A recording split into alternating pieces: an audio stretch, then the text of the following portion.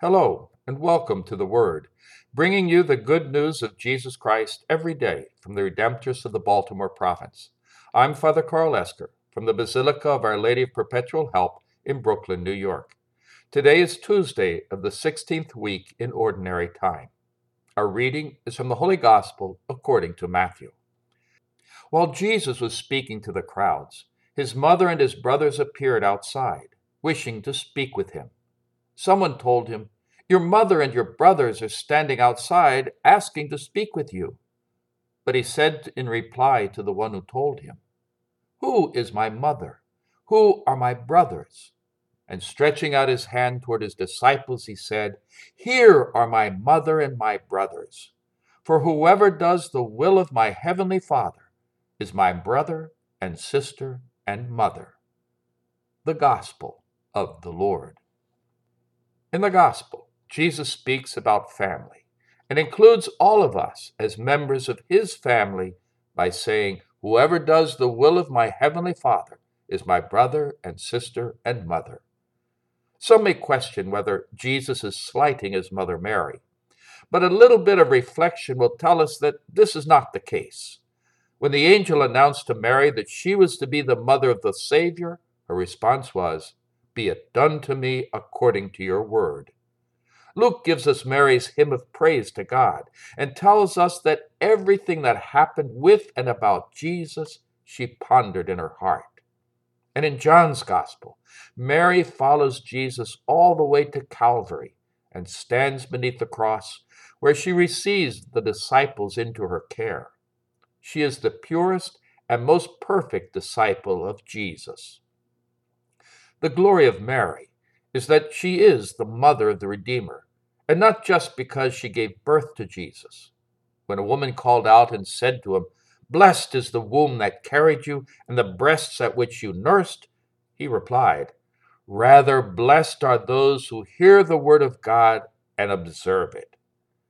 Mary's greatest glory is the way in which she totally united herself to the mission of Jesus in fulfilling God's will for our salvation. She was his mother, not just in a physical human sense, but also in a spiritual, almost divine sense.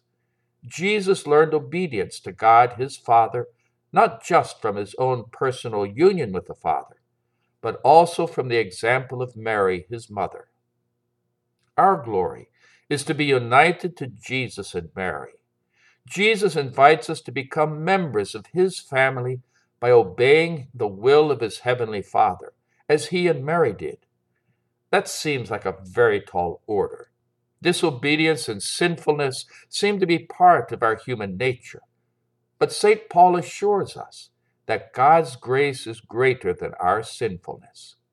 Those who believe and give themselves to Christ receive the gift of the Spirit, who conforms them to Christ in spite of past sinfulness. And the prophet Isaiah in today's first reading marvels at the nature of our God, who removes guilt and pardons sin for the remnant of his inheritance, who delights in clemency and will cast into the depths of the sea all our sins. God's gift of forgiveness is immediate, but our conformity to Christ is a process that starts by imitating Mary, listening to and reflecting on God's word, especially in the Gospels. We don't just cheer Jesus' criticism of the attitudes of the scribes and Pharisees, but we examine our own. We pass from admiring Jesus' actions and attitudes to imitating them, creating the same habits of welcoming, forgiving, and attending the needs of others. Growth will not be continuous, and we will have to confront our own failures. But confidence in God's mercy gives us strength to go on. There will be moments of conflict, and even cases where we may have to choose the will of God over the will of one's family. But in the end, we know that we will be received into the kingdom of God because we are heirs, brothers and sisters of the Lord Jesus Christ. May God bless you.